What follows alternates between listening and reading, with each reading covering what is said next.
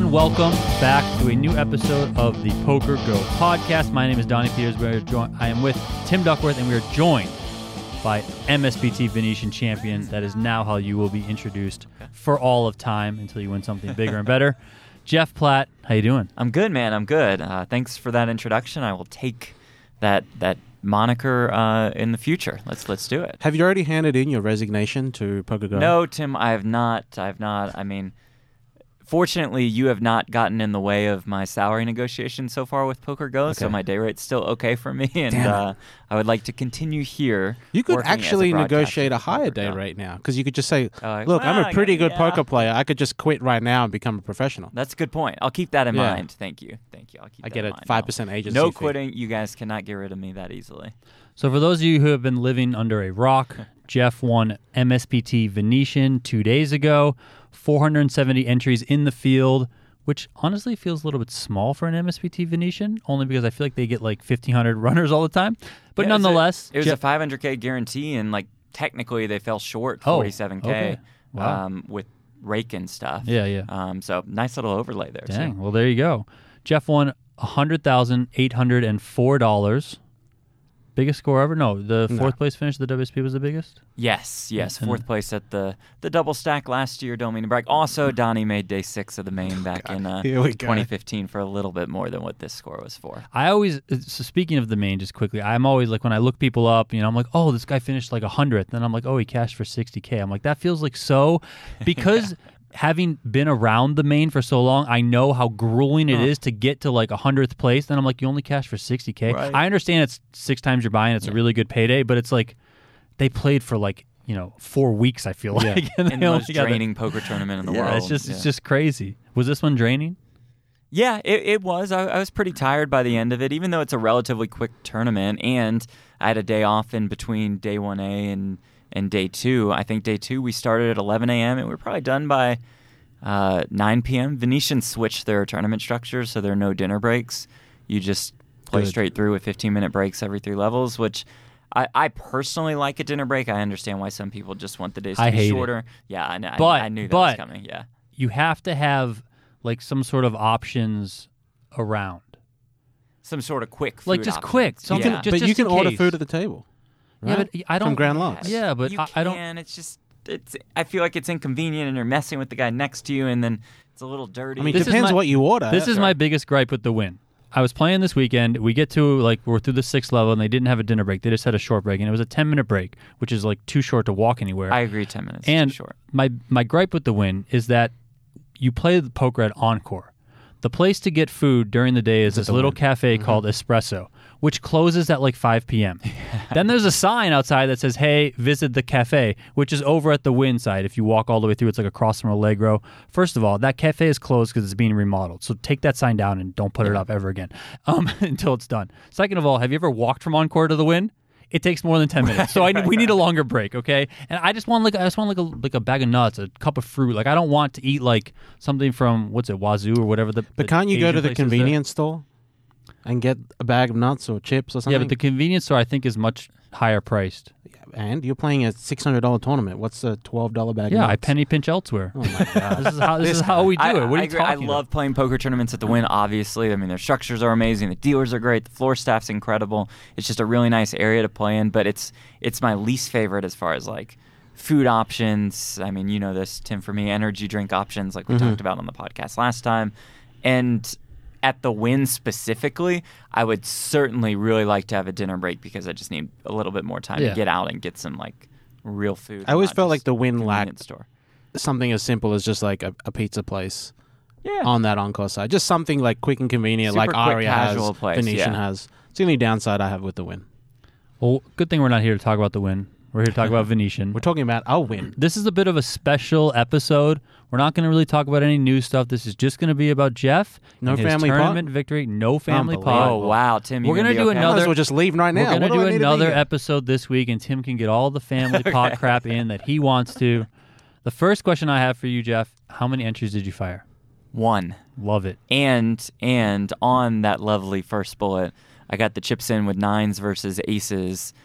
Maybe in level 2, I got 30 bigs in with 9s against aces and just 9 on the flop. How did it get in? I raised an early position, button flatted, small blind 3-bet. And I started the hand with about 30 bigs, maybe 35. And I just went Rip City with the 9s. A capable player in the small blind, too. Is that GTO approved? The flat makes it interesting. The flat in between, because it's like kind of weird. Yeah, flats. Yeah, the flat is a little weird, I guess. And then I think that the small blind squeezing range should be relatively wide to make that 9 shove basically all day profitable. And I mean, it's extra profitable when you just hit a 9. Yeah. I mean, that helps, yes. I was listening to the Cracking Aces podcast on my way in. Okay.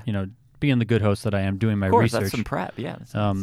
Mincy said 9s always come off. Yeah. Honestly, I was like, you know what? Actually, I think they do. Because I played a tournament, went all in with 9s over the weekend, and I hit a fucking set too. I'm like, yeah, the 9s always come off. And then another time I had 9s, I folded, 9 came off. It was so play 9s every time. Play 9s. 9s are just, that's the thing to do, Come on, Mincy, that's ridiculous. Oh, then again, I did spike a 9 against aces, and okay, maybe it works. Was that player upset? No, he took it very, very well. The small blind had aces, right? Yeah. Yeah, okay. You had a tough starting table, right? Didn't you have, I think, our friend Ben, didn't you also have Elvis? Oh, yeah, Elvis yeah. Ben Ludlow was there. To my left, it's funny, was originally somebody I didn't know. That person busted or was moved. And then Christina Gollins sat there. And then she busted. And then her boyfriend, Elvis Tumis, sat there. Yeah. And then he busted. And to Ben's left, I know Dan Sepiol came into that seat a little bit later in the day. But to his left at the beginning of the day, I don't know. I've forgotten by now. It feels like it was so long ago. I mean, yeah, but okay. So you finished day 1 with 321,000 chips, and you're 5th place. Yeah. In chips of that day 1A. Right. 15 flight on day 1A. Yeah, 15 players advanced. I mean, I saw on an Instagram story, which I believe was from Christina Gollins, and then you reshared it. But you were bagging chips, and you made the comment that you hadn't bagged chips in forever. Yeah. Do you remember the last time you bagged chips? Well, yes, it was that World Series 3K, which was I think towards the beginning of the World Series. Mm-hmm. Correct me if I'm wrong. So that would be the first week-ish of June. And we're in September now, so June, July, August, September. Yeah, that's a good 3 months without bagging. I didn't play many multi-day events at the WSOP, but I've played an okay amount of Venetian events since then. Or I went to Florida for WPT, not WPT. Sorry, that was the Seminole Hard Rock Poker Showdown, or whatever it's called. Didn't bag anything there, and so it had been a while since. Sounds like you were due for a. I think I was due to put some chips in the bag. So I went through the Poker News live reporting this event, and I kind of just looked at every single hand that you played. Okay. So I'm going to ask you about a lot of them. Oh, let's do it. Yeah. So first one that they have is you have King Queen of Hearts against Rob Wazwaz's King Jack, which seems like a pretty standard hand. You flat and open, check back the turn on a King 8-5 ace board, and then you snap him off on the river. Which, you obviously have the better kicker, but that seems pretty standard there. I think so. The only note that I would make there is based on the starting stacks, I think he had 25 to 30 bigs. I'm in a really unfortunate spot if I 3-bet there with the King-Queen suited, and then he shoves, and it's just ugly. I just probably have to fold such a pretty hand. So I like to use King-Queen offsuit as a 3-bet bluff pre-flop and King-Queen suited to mostly just call. I mean, obviously that you adjust for certain players and whatever, but I thought that I fully agree that was right with that strategy. And just so the listeners out there know, Wazwaz opened in the cutoff to 1,000, which was 2.5 times the big blind. Jeff flatted on the button. King 8-5, 2 spades, 1 heart flop. The 1 heart does matter. Jeff did have the King Queen of Hearts. Wazwaz bet 1K. Jeff called ace on the turn. Wazwaz check. Jeff checks behind. Ace pairs the board on the river. Wazwaz leads out 3,400. Jeff snaps him off. I mean, it's pretty standard spot from Jeff here. I don't think. You ever think about leading the turn after he checks? Well, I'm in position. Oh, about betting the turn? Yeah, betting the turn. No, I just don't think that that's productive at all. I think his worst hands fold for the most part. Like King Jack exactly sure would call there. And then his better hands continue. So I don't see, again, the point really of betting turn. I don't really need protection for my specific hand. It's king queen on king 8-5 ace, so I can keep some of his weird river bluffs in. And you want to keep like back on turn 10s, 9s, jacks, like all that stuff in there as well. Which all would have to fold to a turn bet. Yeah, most likely. So pretty standard hand there. Then you win a hand, you lose a hand to Nipun Java. So there's a limp in early position. You raise to 3,400 in the hijack. Java calls from the big blind. Limper calls as well. Queen 7-6 with 2 clubs on the flop. Action checks to you. You bet 3,400, which at this point is about 1/3 of the pot. Java calls. The other player folds. Turn is the king of clubs, bringing in the flush draw. Mm-hmm. Java checks. You bet 8,700. Mm-hmm. He calls. River's a 5 of diamonds. Completes the board, and he leads 21,000. You think, and you fold. You remember what you had there? Yes, I had the ace-10 offsuit. And if he, let's see, let me just pull that up. I know you just said it, but just so I can visualize it. So yeah, I had ace-10 off. Okay.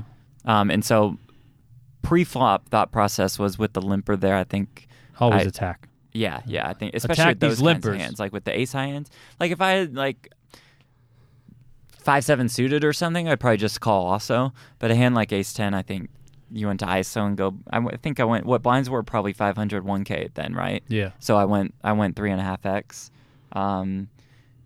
and I think that flop I can continue, and it just kind of goes fold a decent amount of the time. When Java calls on flop and the turn is a king, that's a really good card for my range. Also gives me a hint of equity. I guess you could argue, as Brent Hanks would say, like, take the equity to the dome. I just think in that specific spot, I just have a little bit. It's very small equity that I don't think you need to check behind to save your equity because it's just so. Yeah, right. You're chasing a the gutter. I mean, if you have, because there's 3 clubs on the board, if you have the ace or the 10 of clubs, it might be different because your equity goes up to a flush, increases with the flush draw as well.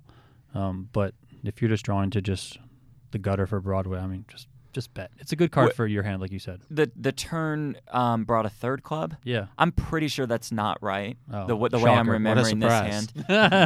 you guys are waiting for me to say that. So I do not think there were 3 clubs on the turn. In fact, I'm like 99.99% sure.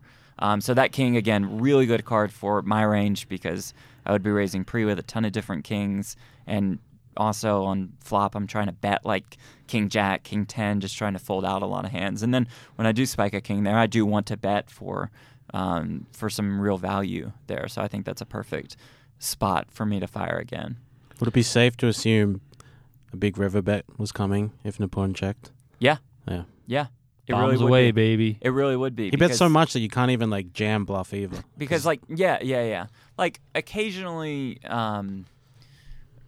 sure, he has pocket 7s or pocket 6s and he checks and I go huge and I just lose, right? Like that just happens on occasion. We know he doesn't have queens. We know he doesn't have ace queen. We know he doesn't have ace king. We know he doesn't have kings. We know he doesn't have aces. All this being said, most likely.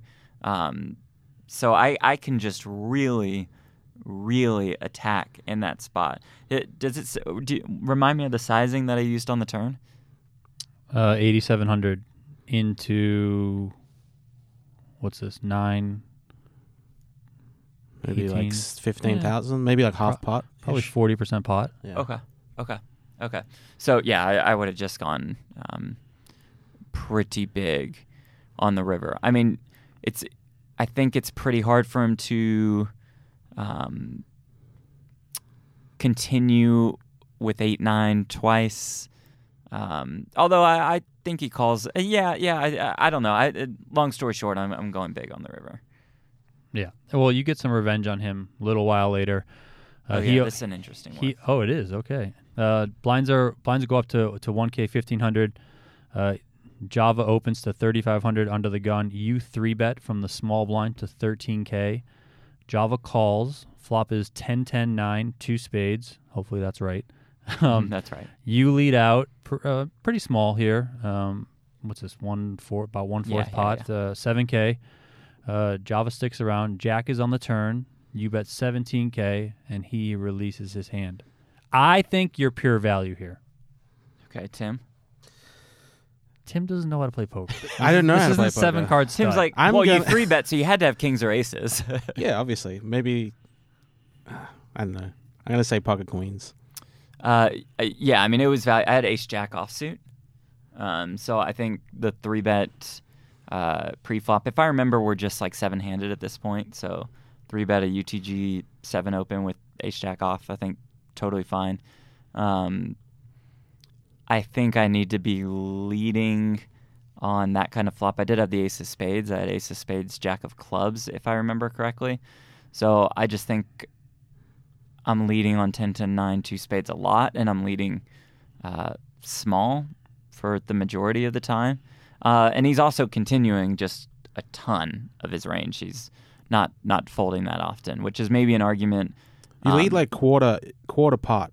Yeah. And if you're saying he's going to continue with a lot of hands, shouldn't you size up then? And like I'm saying, that's probably an argument to go bigger. But having those like backdoor draws also would probably allow me to go big on a lot of different turn cards as well. And then he starts to fold out a huge portion of that range that he continues with on the flop. So I thought small was best. If I had like ace king offsuit, or maybe that's a bad example. Ace king, maybe I'd just check.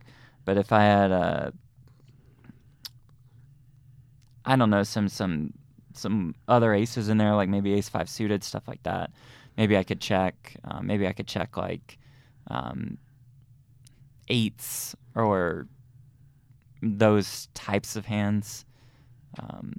I'm not sure, but you could go bigger with different hands. I just thought I see a lot of good turn cards, including the jack, which is an interesting turn card. Like it's not like I have the nuts or anything at this point, right? He continues with a lot of the king queens. He just has an okay amount of 10s, I would think. Isn't this card like kind of better for his range than yours? I don't know. I don't know, because I 3-bet a lot out of the small blind with hands like king jack offsuit, king queen offsuit, ace queen offsuit or suited. I think you can make an argument it's good for both of our ranges. And then, so I decided to lead, what's that, like probably 1/3 or something. But I didn't know on sizing. I was pretty confused in the moment, and I'm still confused now. I meant to look at that hand before I... I'm wondering how do you think you're perceived by other players, specifically players like a Java who plays a lot, is experienced? No, do they just look at you and say like, "Oh, this is the commentator who's just like probably out here having some fun"?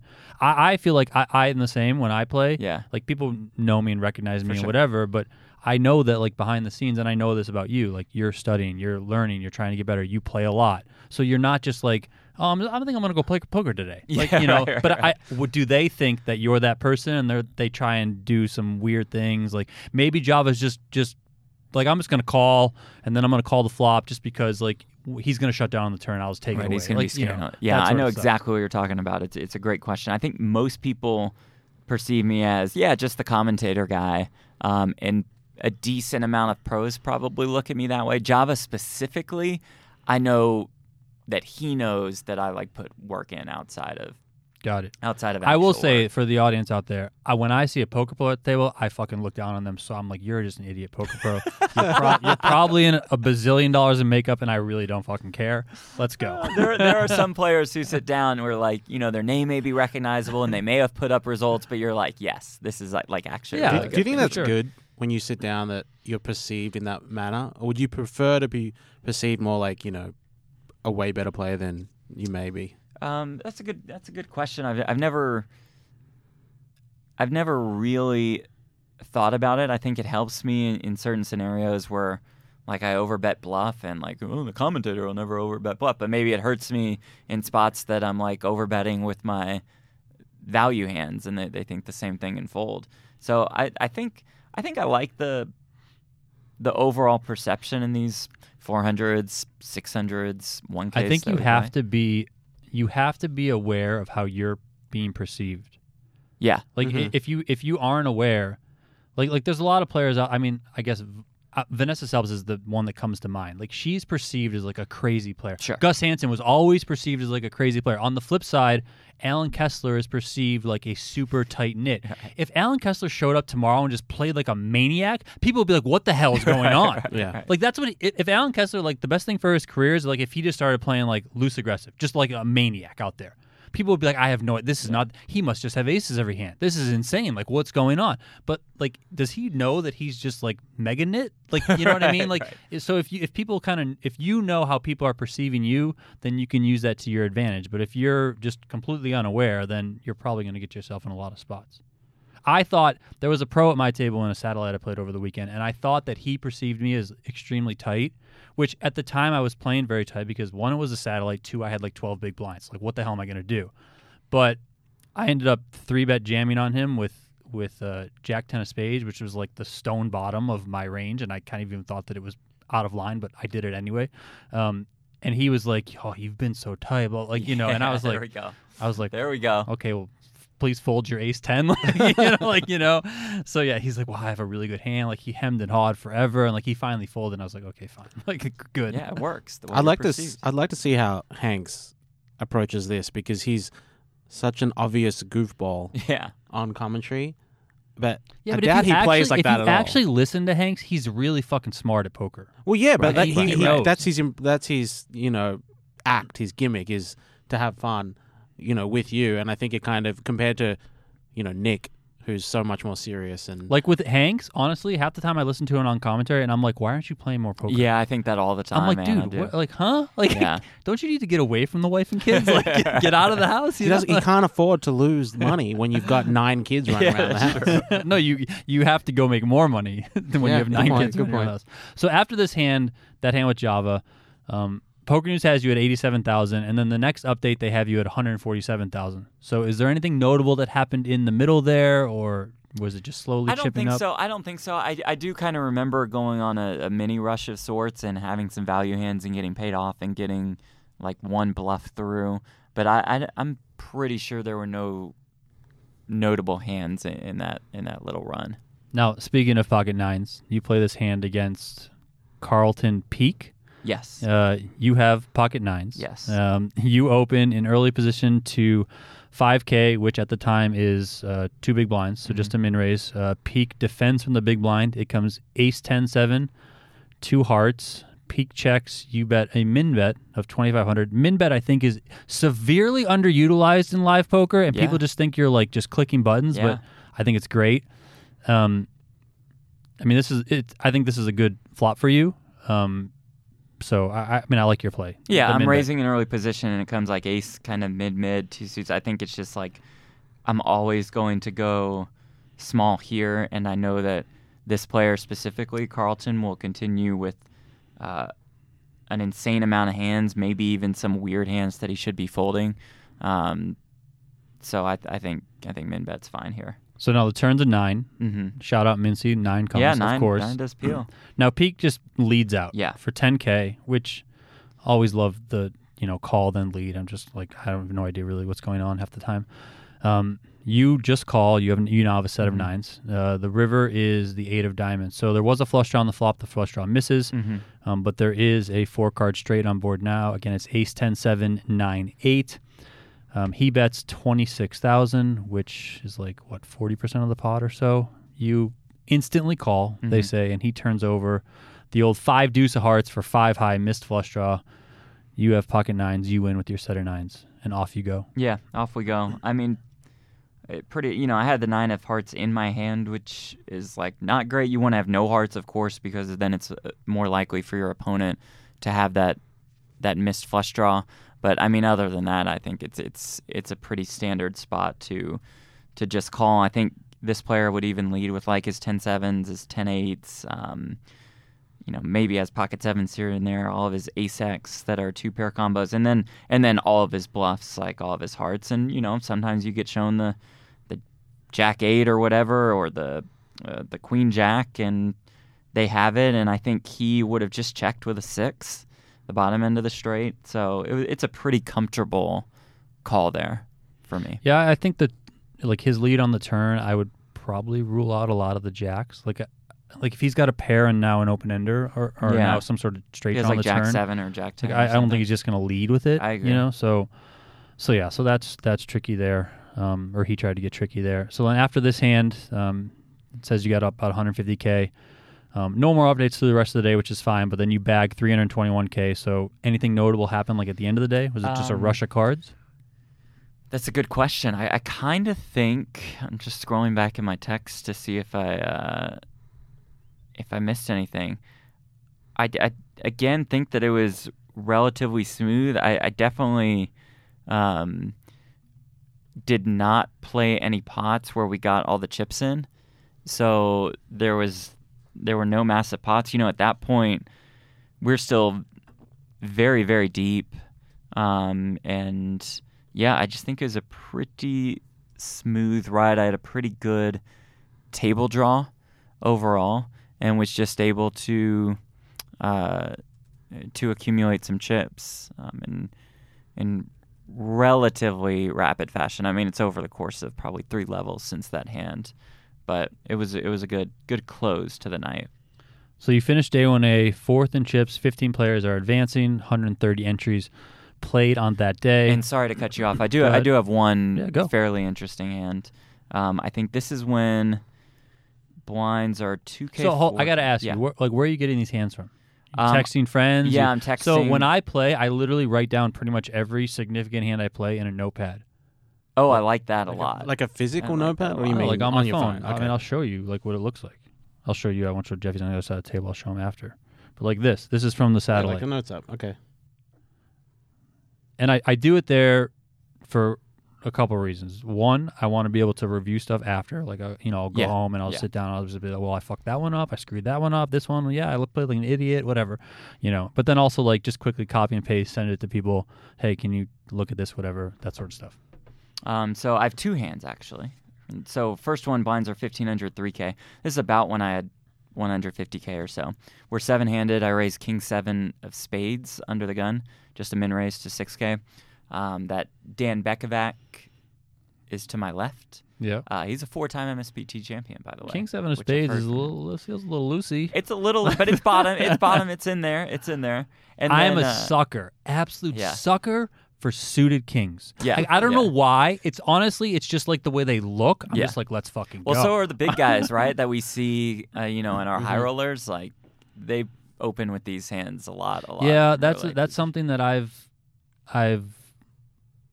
become aware of through talking with people that are much better than me at poker, and I don't really like to share some of that information out there in the public. So thanks for putting that out there. Just want to tell the Donnie's people. hiding it from some everybody. of the people that tell. Sometimes people tell me things and they're like, "Don't put this out there. Like this isn't well known." Well, I just want it to be known that Jeff put the stuff out there and not me. Okay. So I'm raising King 7 under the gun before 7-handed, 8-handed, or 9-handed. Just FYI. But this is 7-handed. I raise. Dan to my left calls. The cutoff, who is short, who has like 10 bigs, calls, which is kind of weird. Big blind calls as well.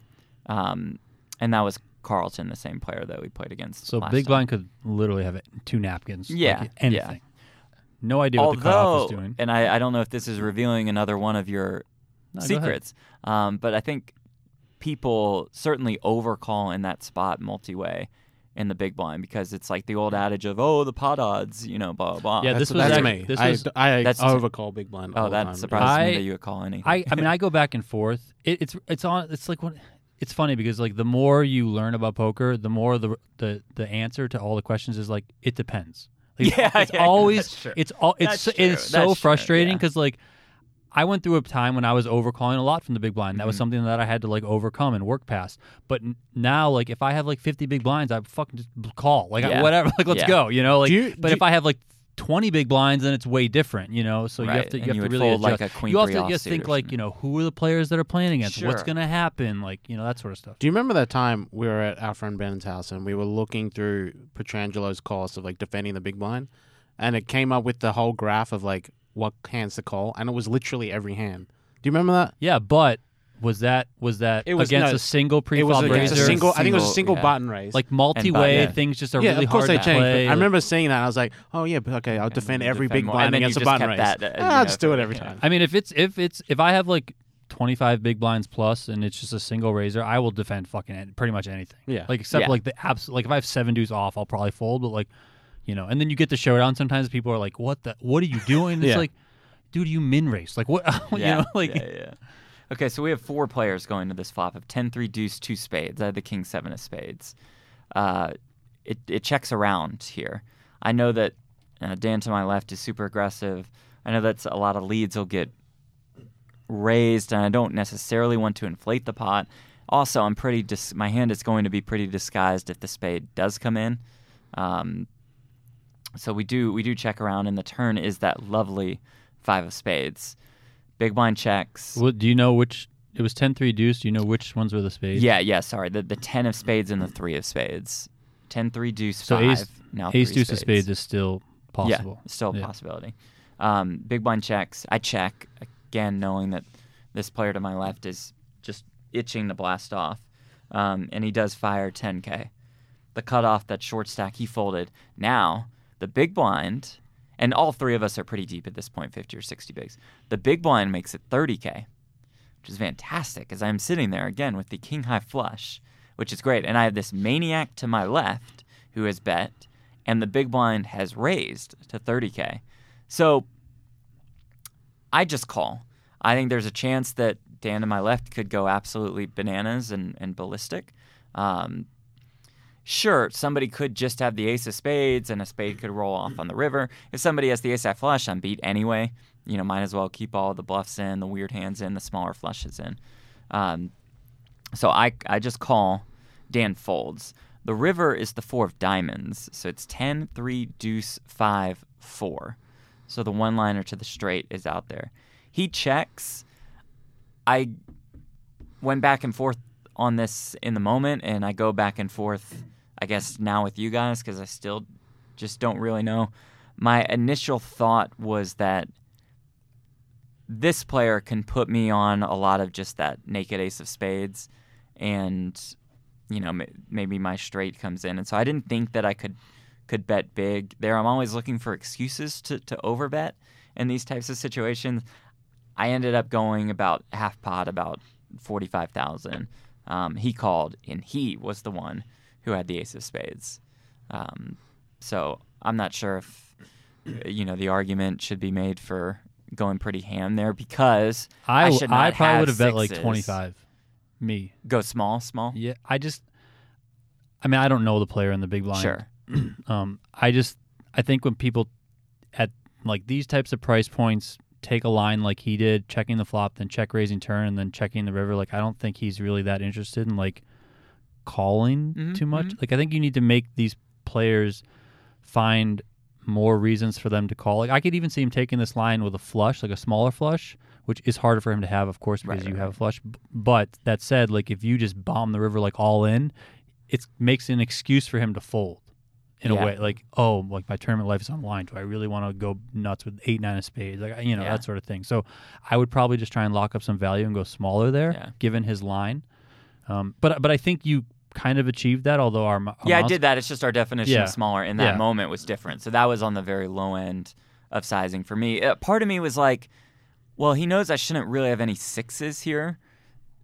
So I have no idea, by the way, what your hand looks like. It's like it's really like weird. You have like the Jack 10 with the Jack of spades. Like maybe stuff like that. Like I have no like pocket fives. Like if you have ace 10 with the ace of spades, I think you bet the flop.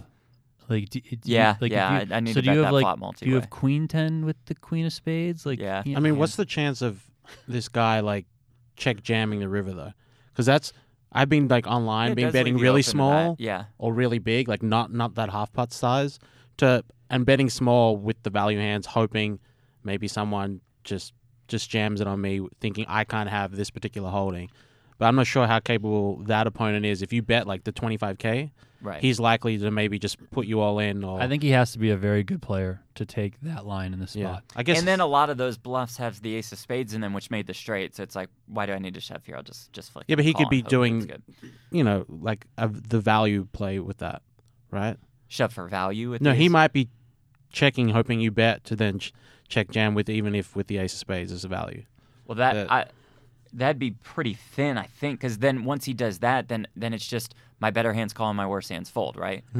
What if like he were to check raise river with the low end of the straight? So if I had a flush, I'd call, and if I had anything worse than the straight, I would just fold. So I don't see what that is accomplishing, when he jams river there, if he were to jam river. So then you said you had a second hand? Yeah, one more hand. The hijack, this is at 2K, 4K. I'm pretty deep, I think. Do you know how many people were left at this point? Yes, there were 18 left, and 15 made day 2, and so 15 make the money. The hijack, his name is Josh, maybe Reichard? Josh Reichard. Okay, he's like an MSPT guy, like plays a lot of these, I think. He's a really good friend with Mo Noir. Oh, okay, cool. Yeah, okay, but so he plays he's a a ton really of good player. He's I knew good. Yeah. I knew he was a super capable player. He min raced to 8K. I defend in the big blind with the Jack 8 of diamonds, pretty standard. The flop comes Jack of spades, 7 of spades, 4 of clubs. So Jack 7-4 with 2 clubs. I check. He checks back. Just interesting. The turn was the 8 of clubs, so I make top 2. So Jack of spades, 7 of spades, 4 of clubs, 8 of clubs.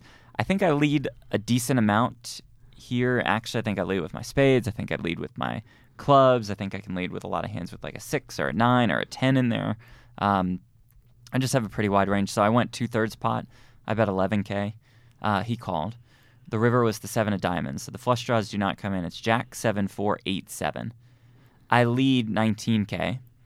He raises to 60K. I feel like, yeah, sure. Of What course, do you I have? have 2. I have Jack 8. Okay. I have 2, so of course I have 2 pair. But also, I remember I have the Jack 8 of diamonds. So I don't have a club in my hand. I don't have a spade in my hand. I don't have a 9 in my hand. I don't have a 10 in my hand. I just feel like I can call pretty easily because I'm, unblocking a lot of his bluffs. That maybe he turns like, he misses spades or misses clubs, or he has a 9 in his hand, or he has a 10 in his hand and blasts off. And so I called and he showed queen 10. I was gonna say this seems like a queen 10, queen 9-ish type hand. Yeah, which I think is smart by And I think this is a spot where, for me, if I'm in Jeff's shoes, I think this is a very good player, so I have to kind of call just because I know he's so good and he can do so many things. But like if it's just some guy I don't know who I'm perceiving as a really tight player, I'm like, he probably just has quad 7s. I don't know, But here I'm like, he could have anything. Right. But yeah, that's good. 10-8, you block and he probably just calls the river. Right. He's just too good there. Yeah. Yeah. So if he has 10-9 or 5-6 here, yeah, cool. Nice hand. Cool, A7 but suited, what are you gonna do? Kind of it, right? Yeah. Yeah.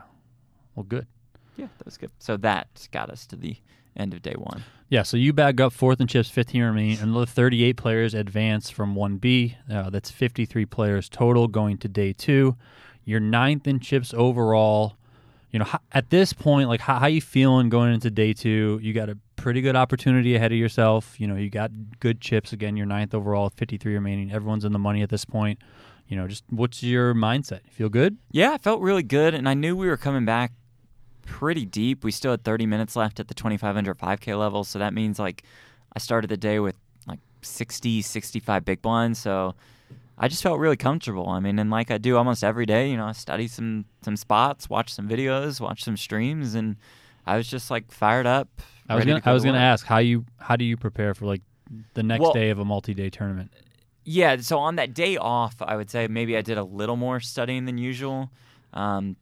Subscribed to a couple of different training sites and watched a couple of different videos on those sites. And then the morning of, I usually have a pretty consistent routine revolving around, waking up, getting a little bit of studying in, getting a workout in, having the same breakfast every single time, and then going to the casino to try to make some magic happen. I tend to not eat when I play poker. Okay, like you don't eat before you leave. Like I probably won't eat at all. Like those whole Really? days. I'm just like He wants that $12 bag of nuts from the win. That's why. There's times in a pinch I'll have something. Well, the thing with when I usually do bring some things, but I leave them in my car.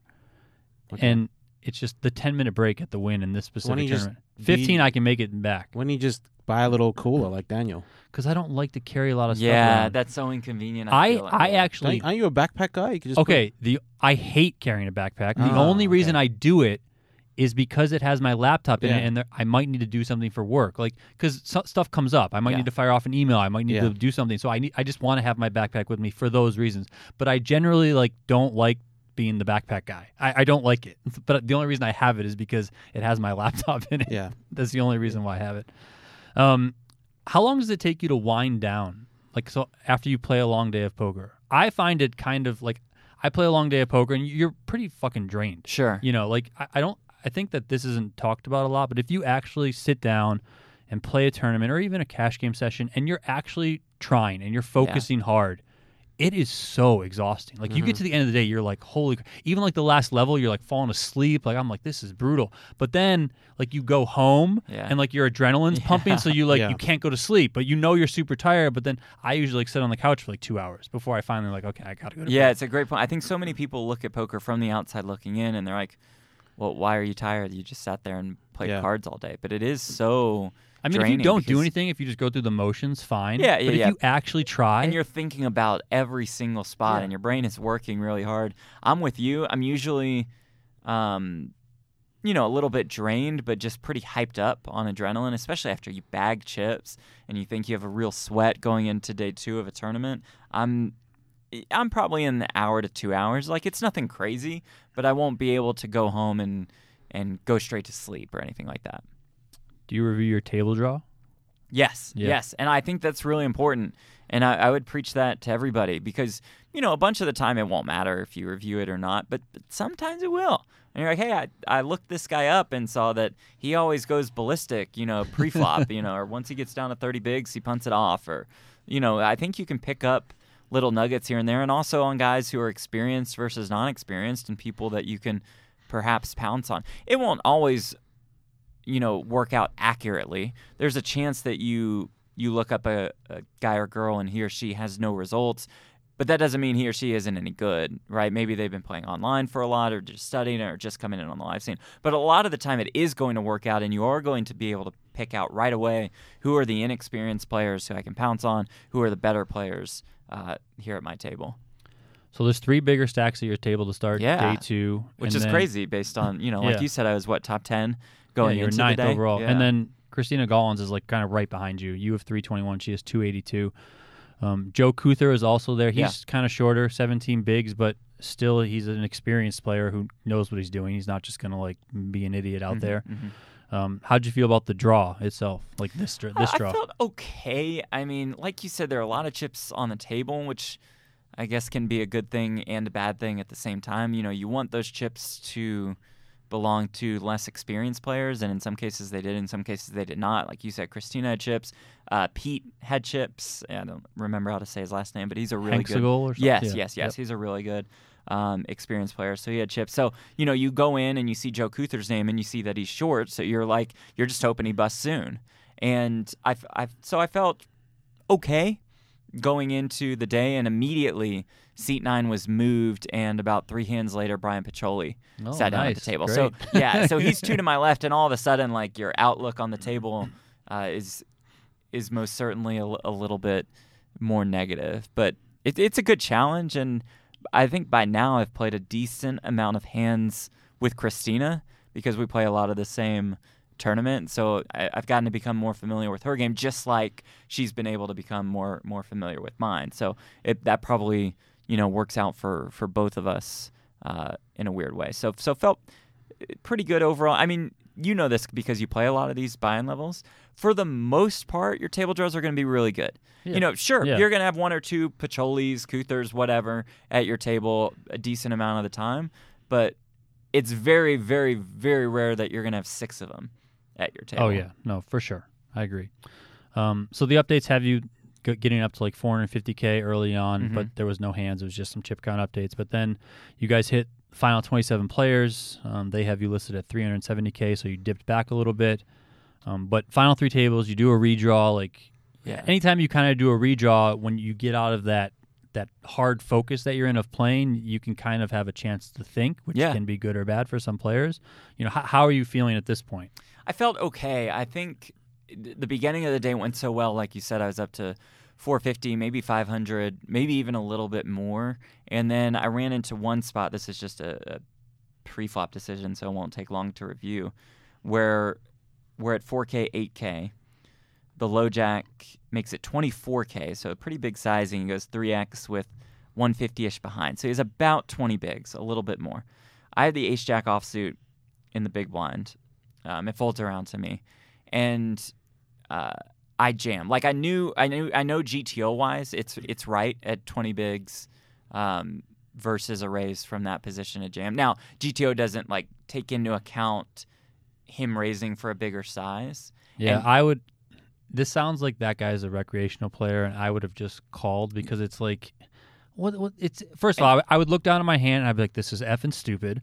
Here we go with it because I probably should jam here, but this guy makes it 3x, which is just ridiculous. He's only got 20 big. I'm like, what is happening? I'm like, he probably has kings. Like, this is just stupid. Yeah, I'm glad you brought that up before I could. Like, I think first instinct was jam, and then second instinct was like, there's no reason to go absolutely out of control here.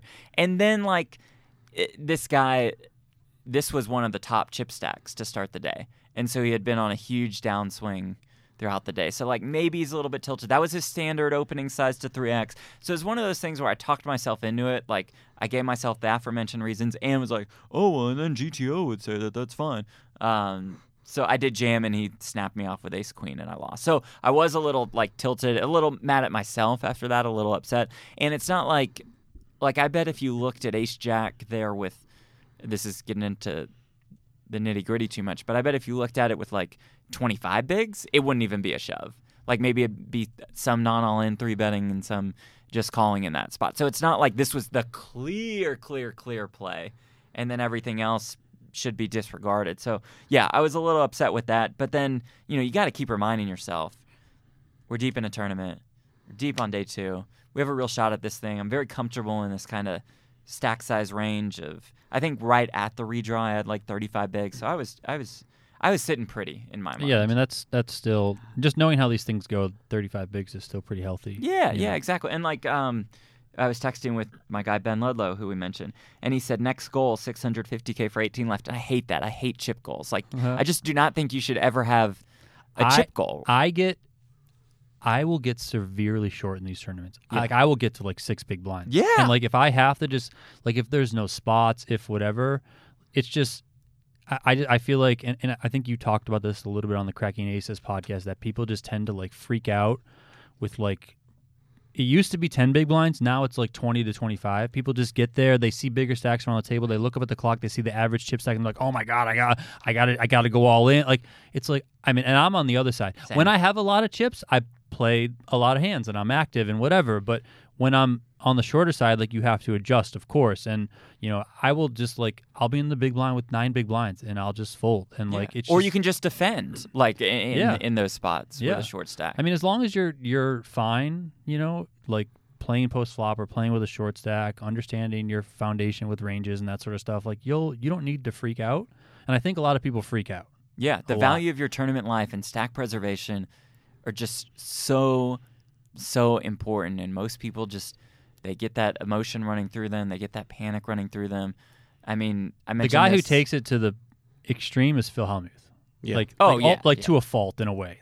He'll get so short to a fault, and he'll always I'm never all in. I stay 7. I've never been he goes crazy with it. Right. Yeah. There's obviously some sort of blend in the middle, but I remember a couple years ago at the WSOP, it was Sean Deeb was complimenting Phil Hellmuth on actually not because Deeb was listen, a lot of these guys, myself included, coming from the online realm. This is when the online kids really started to infiltrate the live realm. We get down to 15 big blinds, we just freak out and we feel like we have to go all in. We're Phil feels like there's something to it where you can get down to 8 big blinds, 7 big blinds, and you can be all right. You can be all right. Yeah, we've seen that from Phil. We've seen that from Kerry Katz, right? Yeah. I mean, he's the king of stack preservation, and he'll get down to that 4 to 6 big blind level, and so you just should never panic. That's much easier said than done, but I think that's a really important note. Of course. Were you going to ask a question, Tim? No, continue. Okay. So then there's no updates from Poker News until you get to the final table redraw. Fine, no big deal. Flying under the radar, as I would like to say. 9 people left. You redraw. You've got 810,000. You obviously went from 350, 370 up to 810. What happened there? I've got one hand kind of in the middle of that. I think I was just kind of hovering for the most part. But there's one hand with 2 tables left. I start the hand with 340K at 10K, 20K, so we have 17 big blinds.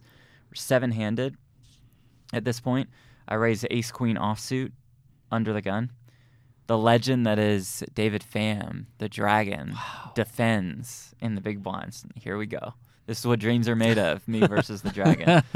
It comes queen, deuce, 3, rainbow, which is just beautiful. The absolute dream. He checks. I bet the min. I bet 20K. This is part of what we were just talking about. I was under 20 bigs. A lot of people would consider that short stack, and they'd be like, "Oh, ace queen, I'm all in." So queen deuce 3 rainbow. He checks. I bet the minimum. I bet 20K. He makes it 60K, which is just beautiful. It's just absolutely beautiful, and I just call. Let's just keep all his. You hear that, Barstool Nate? You just call. Yeah, you just call. Just call. Just call. Jeff has this board so locked down. Locked.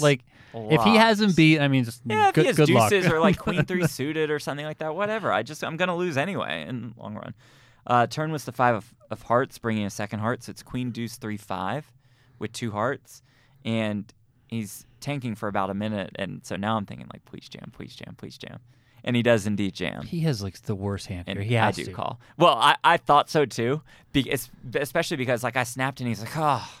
He goes like this. He had king queen, so it was really just a cooler. It's just a total cooler. I thought he was gonna have Jack 7-5 or some absurd hand. They would just be like, "What is happening?" Don't disrespect the dragon, Donnie. Oh, I'm just taking out cards. It's harder for him to have a queen in the spot. Yeah. So I that was that kind of propelled me and got me to the final table. So you get 27 big blinds entering the final table of 9, which is kind of the lower half of the leaderboard because there was 3 really big stacks. Guy had 2.8 million, 2 other guys had 2 million. Do you have any sort of plan of attack here? Are you okay, now it's time to worry about ICM more? Are you? Yeah, just because I think you have to be a little bit more ICM conscious when there are a couple of pretty short stacks. Do you have the stack sizes up there? I want to say there were 1 or 2 that were pretty there short. were 1 or 2 that were on the shorter side. Yeah. I don't have the stack sizes, but I remember there. So, when you're a middling stack and you have a couple big stacks and a couple super short stacks, unfortunately, and this kind of sucks, you have to play pretty tight with the pay gems at stake. And so I think that's exactly how we went into this final table. Also on my left was Sergei Kislinski. I think, Donnie, we might have talked about this last night at the watch party, but he's a very, very, very good player, and he had a lot of chips. So I was not in a great spot to try to do a lot except sit there and play pretty tight, but open things up in a little bit. Yeah, we'll talk about Sergei because there's a bunch of hands, or a few hands with him. The first one that they have in the updates is you versus him, small blind versus big blind. Okay. You're on the small blind. Folds to you, you limp in. Kislinski checks his option, ace 10-8 flop rainbow. You lead 40K, which is the min. He raises to 125K. You call. Deuce of spades on the turn, brings a second spade. So now it's ace 10-8 deuce with 2 spades. You check. He bets 270K, and you just fold. Do you know what you had there? So I led for the min. I think I had 7-6. I think I had 7-6 off. Ace 10-8. I just, I would lead with some 10s, some 8s. When he just checks, he doesn't have a lot of aces that he's checking back, of course. That can't be right, because then I probably would have just mucked on the flop with 7-6. Had some kind of straight draw, so maybe it was Jack 9. I don't know. Sorry, this hand is not standing out to me. It's fine. It's not that big at all, and I just check and fold. I have a. What's your play here in the small blind in these kind of scenarios? Do you try and, with your non-premiums, are you doing this limp in, hope he checks behind, stab at every flop? Is that kind of a general ballpark game plan? I'm limping in with kind of those middling hands, I'm raising with the really good ones and also with my pretty bad suited hands. And then in the big blind, if somebody would have limped, I would raise with my good ones and my bad offsuit hands. I limp a lot the small blind. Yeah. Same here. Limp a lot. Like in this spot with Jeff, I might limp like ace nine. Right. But with a hand like ace nine, like I would probably limp jam. Mm-hmm. Yeah. So, like if he raises, I'll just rip it. What's your raise sizing though? When I do this, like I'm raising like 4x. Go like I go go off like 30 bigs, like 3 to 3.2 at a final table, just probably 3. And then if the small blind limps and I'm in the big blind and raise, again not at a final table, just in normal chips play, I'd go more like 3.5 x or something. I mean, big is good out of the small blind. Way too many people like see that the min raise is going on a lot, and they'll min raise out of the small blind when it folds around to them. And that's something where like big blind, give me 7 deuce, and like I'll just throw the chips in for sure. Of course, especially when you get positioned there. That's a really good spot. Yeah. All right, so then we have a hand that is titled Dim the Lights. Ooh, must be a fun Your one. catchfyright. Action folds to you on the button. Have you trademarked this yet? Yeah. No, I've not. We need to make T-shirts. Yeah, we need T-shirts. I think it was in the Everything. cutoff here, just FYI. Whatever, cut off button. Same thing. 435K, which is 10.5, 10.7 big blinds. Yeah. You rip it in, ace 10 off. Russell McLean calls from the big blind with king jack of diamonds. You flop the goods, ace 7. There is a backdoor flush draw for McLean, but jack of clubs on the turn eliminates that, and you get the double up here. Yeah. I mean, this is It's pretty standard. play. It's a little different just because I'm in the cutoff and I have like, I think at this time I had almost 13 bigs. So I had probably about 520,000 against very small difference. Like we were talking about earlier, had I had like ace queen suited or ace king off or better, I'd probably just min raise, and then I shove a lot of hands at the 12 to 13 big blind stack size, ace 10 off being one of them. Now he was in the small blind and reshoved for like 600 or 700K, and there was a super short stack still at the table. So like I thought, okay, good game. There's no way ace 10 is good here, and then he shows king jack. I'm like, oh, this is amazing. Yeah. This is fantastic. If I have his stack size and Yeah. you jam, I mean, I hate having king jack. I mean, I know like I kind of have to put my money in, but I also am like, but if you saw the guy across from you with like literally 3 big blinds, Yeah, I think you have to fold. It's like such a stupid spot. Yeah. It's you just know. it's dumb. I mean, it sucks. I agree. Like in normal, If I Chippy V think that universe. you have an understanding of ICM, then I would fold. yeah. If I think yeah, you're yeah. just I gotcha. you're I just gotcha. like you have no idea what's going on, then I'll be like, Right. okay, let's go. You Right, probably right. have jack 10 here or something stupid. So let's just go nuts. So that was interesting. Then there's 8 people left, and you eliminate Trey Bartlett in 8th place. You have with the 8-5 you off. have the old 8-5 of clubs against Ace King, bad beat Central. Listen, Bartlett lost a big pot. He doesn't. He doubled up Russell McLean, and then a couple hands later, he gets it all in for 4.25 big blinds on the button. I think I joked with you and in a text message. I said, "Is this GTO Yeah. approved?" And you're like, "Definitely." Yep. Yeah. I think I said, and I think this is right. I don't know.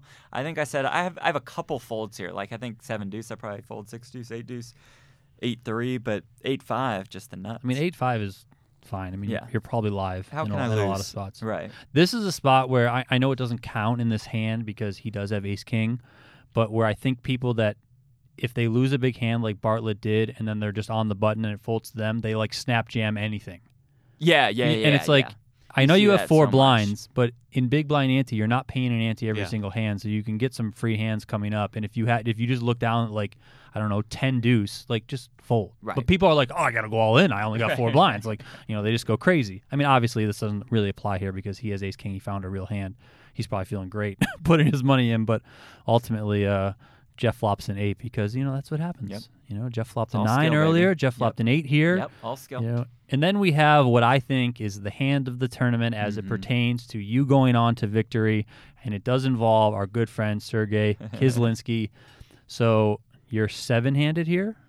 I believe so. And yes. he opens. The blinds are 25,000, 50,000. Sergey opens to 110,000 under the gun, so just over min. Jeff, you call from the big blind, and you call with queen 7 of spades. Perfect defend, that's fine. Flop comes queen, queen 5. No spades on the flop, and it's all rainbow. You check. He bets 75,000, so a bit of a down bet there. You check raise to 195K. He makes it 375K. The click back. The click back. You call. At this point, I mean, I know this is like armchair quarterback, Monday morning quarterback type of thing. Like, I mean, alarm balls have to be going off in Sergey's head. I mean, you have like such a high percentage of your chip stack in here, in this pot. Like what? Yeah, I started the hand with like 20 bigs. I know. Like, yeah. what, I don't understand what. I think it's hard for you to do this with a 5, like to end up like calling the 3-bet on the flop, just because like there's just like, if he's bluffing, like, I mean, a 10 comes on the turn, like you're what do you like you're no just man's like land you're like you have no almost, idea what to do, you know. So anyway, turn comes a 6, you check, he bets 180K, which is like very what, small. So 15, there's a million 20% of the pot. Yeah. So you check call 180K, and you have 385K behind.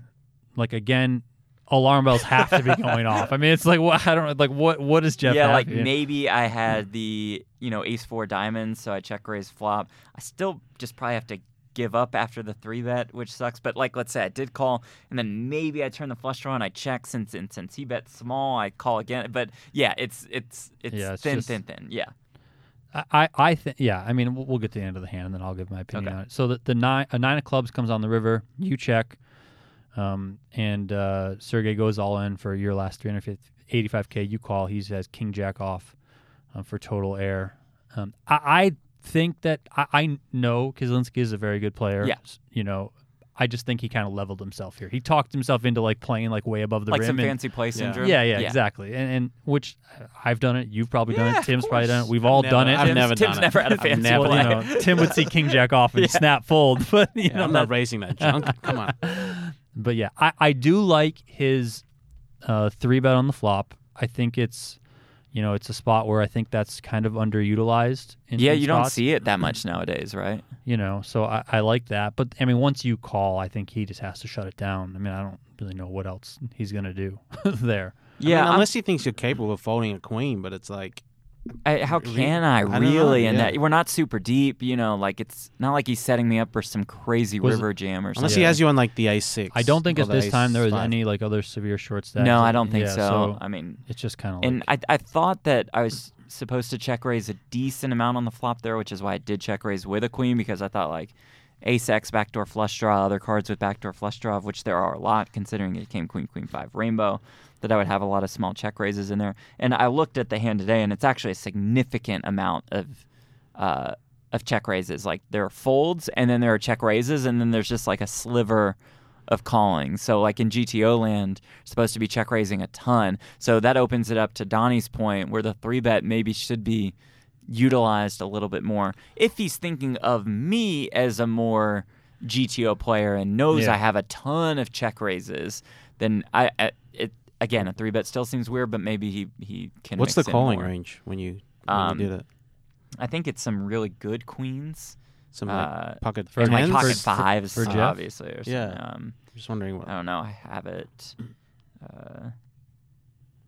No, I'm sorry. All the queens except for queen 5, of course, would be a check raise, and so the calling is like all your 5s basically. But even those hands are like mostly raises. There's just some more calling mixed in, and then you would call with like ace jack offsuit, ace 10 offsuit, and that's it. So like tens you and see like this, tens and all nines raises. is check raises. Well, tens and 9s you would have just ripped Yeah, free, you would right? free. So I'm just it's not wondering like if he's in like the- this guy's. Well, a nines is a bad example because it comes on the river.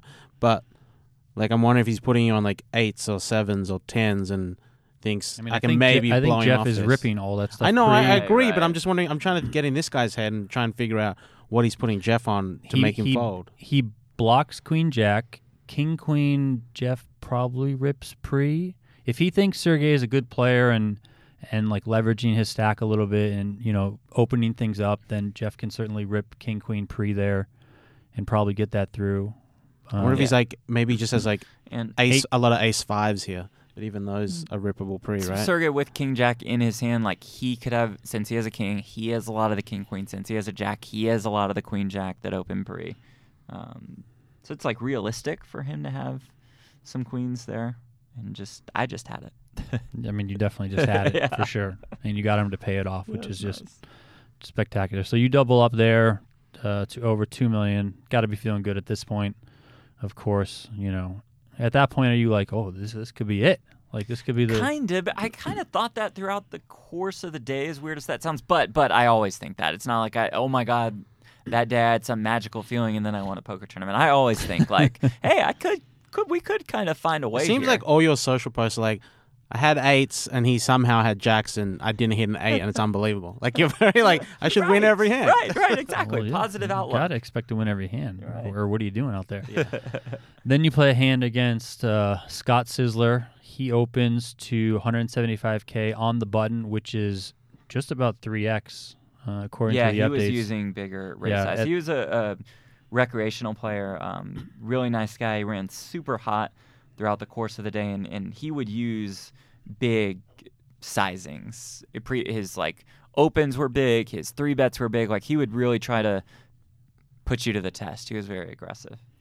You defend out of the big blind. You have 10-9 off, and you're on what, 50 bigs? So, I mean, just infinite big blinds at this point. It comes 10-7-5. You flop top pair. Both players check. Turn is a 7, pairing the board. You lead out 140K.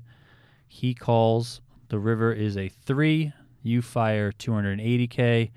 He makes the call. You have 10-9. He probably had ace queen. Yeah, just, something and like just that. called just you because he's like, F this guy type of thing. Exactly. He was just like, he probably is bluffing. I call. Yeah, so that's that simple. So pretty standard on your part there. Yeah, I think so. I went a little smaller on the turn than usual just because like I had mentioned his big sizings and how he's kind of aggressive. And even though I have a really, really, really good hand, all things considered at this point, since I know he bets most of his good hands on the flop, I still don't really want to inflate the pot that much. Like, I don't want to lead 250 and then he makes it 1 million and then, like, we're stuck playing for stacks when I just have 10-9. And just, I'm going to correct myself. You didn't have 50 big blinds to start the hand. I don't think you had less. But oh, yeah, I probably had 30-ish. Yeah. I mean, you had a lot of chips. Yeah. That defending 10-9, the point I was trying to make is that defending 10-9 off to basically a 3x raise is fine in that spot. Yeah. So what's this one here? Oh, you have King Jack against the pocket fours of Michael Linden, and you end up doubling him up. Can you believe that? I opened under the gun. He shoved 12 bigs. Yeah, min raise under the gun. Yeah, with the King Jack suited. He jams pocket fours from the big blind. You call King Jack. Board runs out 8-7 deuce 6-5. He ends up making a straight. I just run so bad. It's ridiculous. You just run horrible in this spot.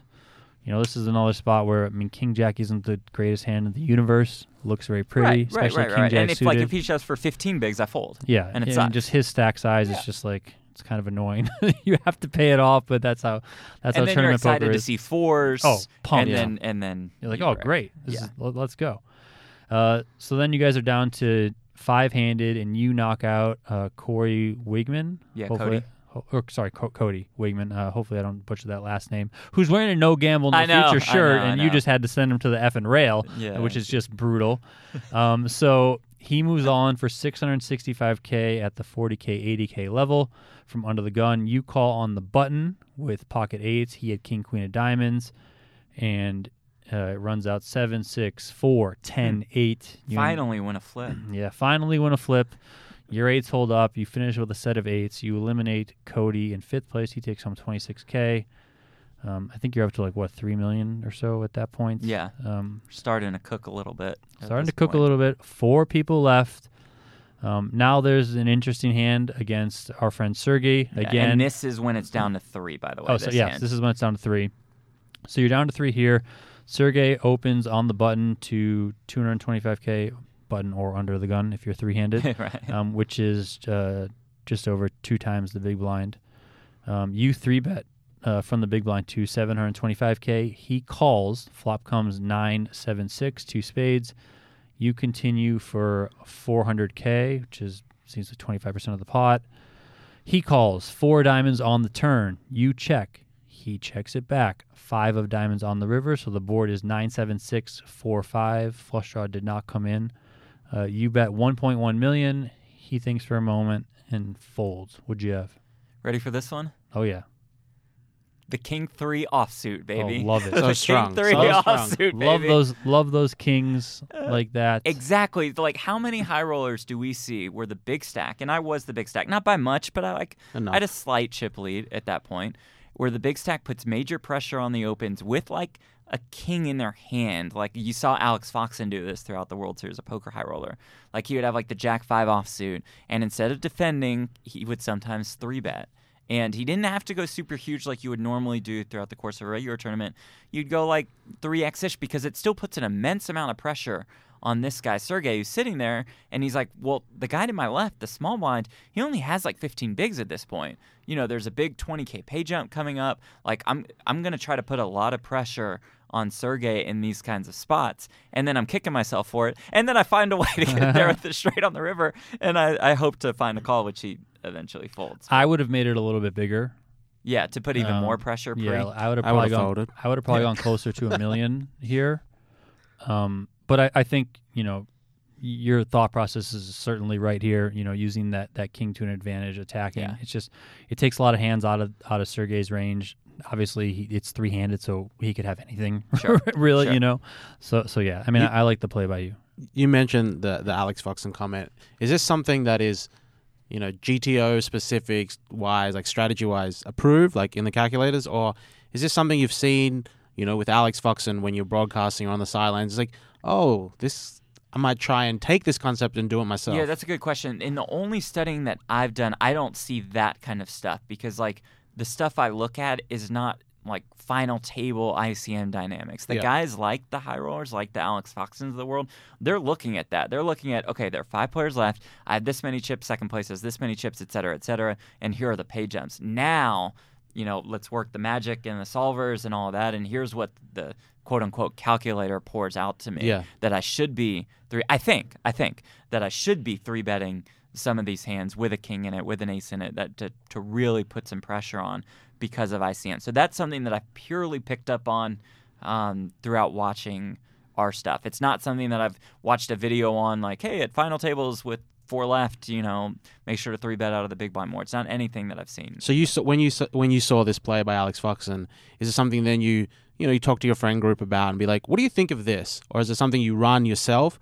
Or is just in the moment, you're at this final table, you look down at the king 3 and it kind of jogs your memory? It's kind of like the latter. I mean, you know, just because a couple points from all the final tables that we've watched stood out. Like Alex Foxen was a prime example of that, but, you know, I've seen it 10 or 15 times in the last year or so. So I think, like, it's the latter. I don't run these kinds of things myself because I don't have all the programs that are capable of doing that. I'm certainly not even close to that level where it's even worthwhile for me to be able to get something to run those kinds of things. So I'm just trying to pick up on very general concepts from watching the high rollers and seeing how I can apply that.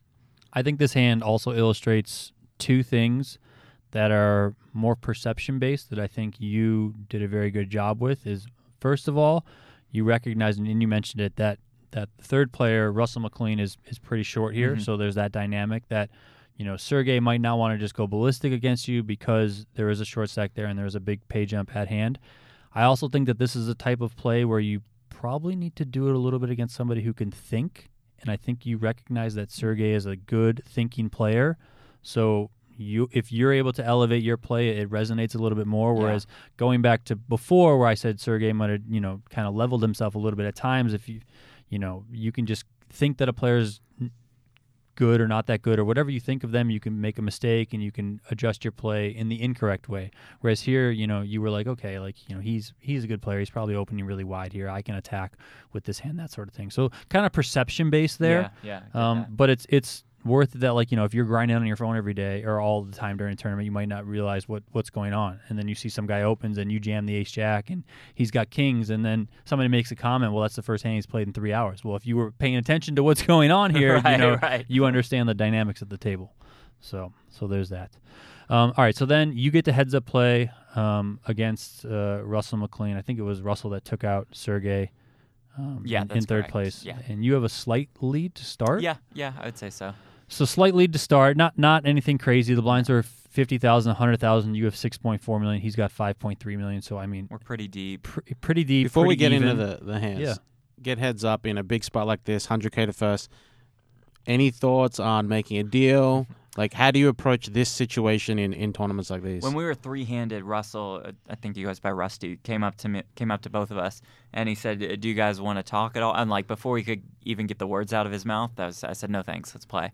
Now, that's me, and I'm not saying that that's right. I just personally kind of have already made this decision years ago. I'm just never going to chop. We're just I'm always team going to no play deal for as it. well. Yeah. I'm just now if he says, "Yeah, here's first place money, here's the trophy," I'd be like, "Okay, cool, now we can chop." But other than that, I'm just like, it's just not something that I want to do. The money is nice. The money is fantastic. Don't get me wrong. I'll never say that it's not incredible, but I'm just not like I thrive for that competition, and I want everything to be on the line when we get deep. And like, how often am I going to be three-handed for a title? Let's play it out. That's the thing. I fellas. think it was Andrew Moreno, who's a good friend of mine. Yeah. But also, making a lot of waves more recently in tournament poker. But I think he wrote a piece or maybe put it on Twitter. I can't remember exactly. I know Upswing posted it, like kind of an article around his thoughts, but his thinking about not making a deal. And it actually came up after an event that he won at Venetian, interestingly enough, is kind of along what you just said, where it's like, how often are you going to get to this point in a tournament?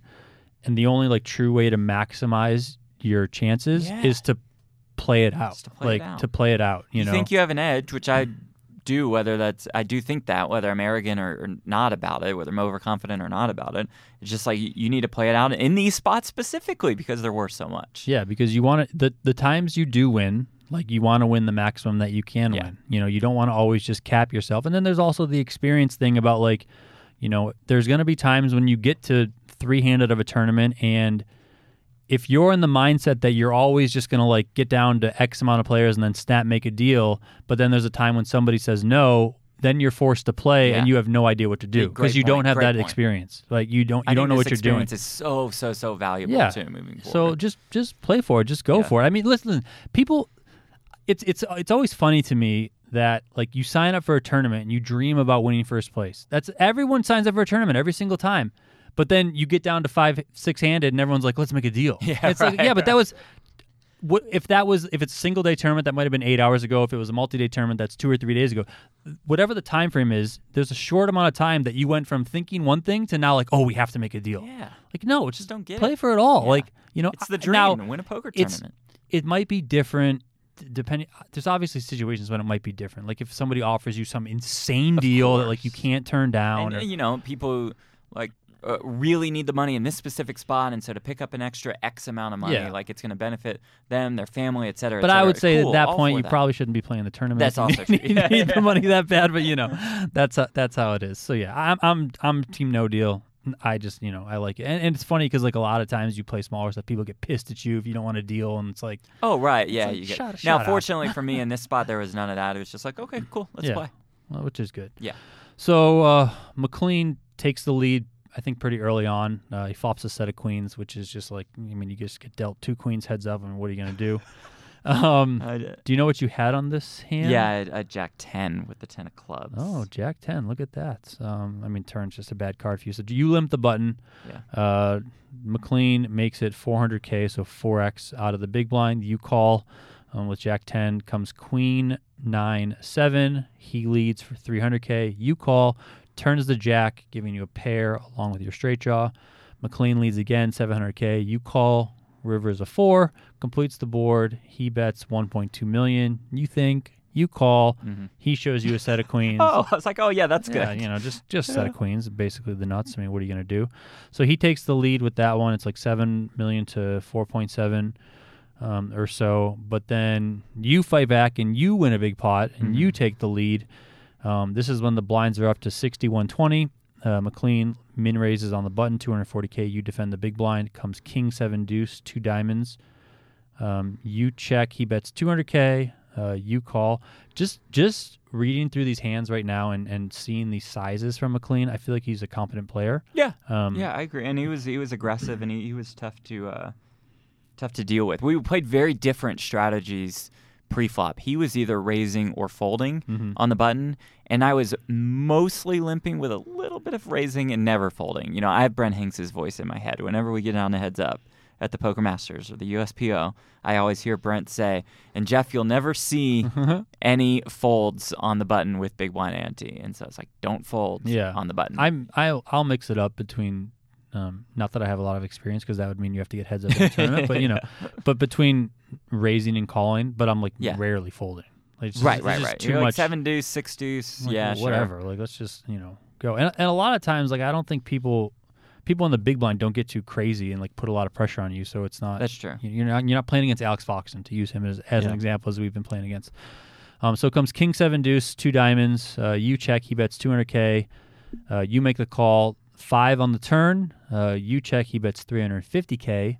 You make the call. 4 completes the board on the river, so it's King 7 deuce. 2 diamonds are on the flop.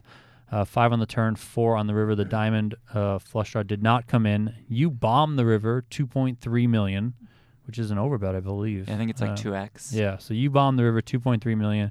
He looks you up. You table King 4 for 2 pair and take the lead. Do you think you got lucky here?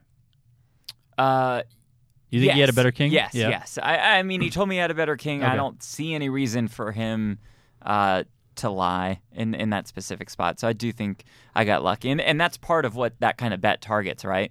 Like, just in case we did get lucky, there's no chance he can fold a king. I mean, I would have to go big with my missed diamond draws. I think I would have to go big, you know, turn like a 6-5, 6 deuce, 7-3, 7 deuce. I'm sorry, 7-3 and 3 deuce into bluffs, like any hands with the 3 or 6 in my hands. Maybe some ace highs I would turn into a bluff because I have the ace, and like I could have the ace 3 on occasion and have gotten there.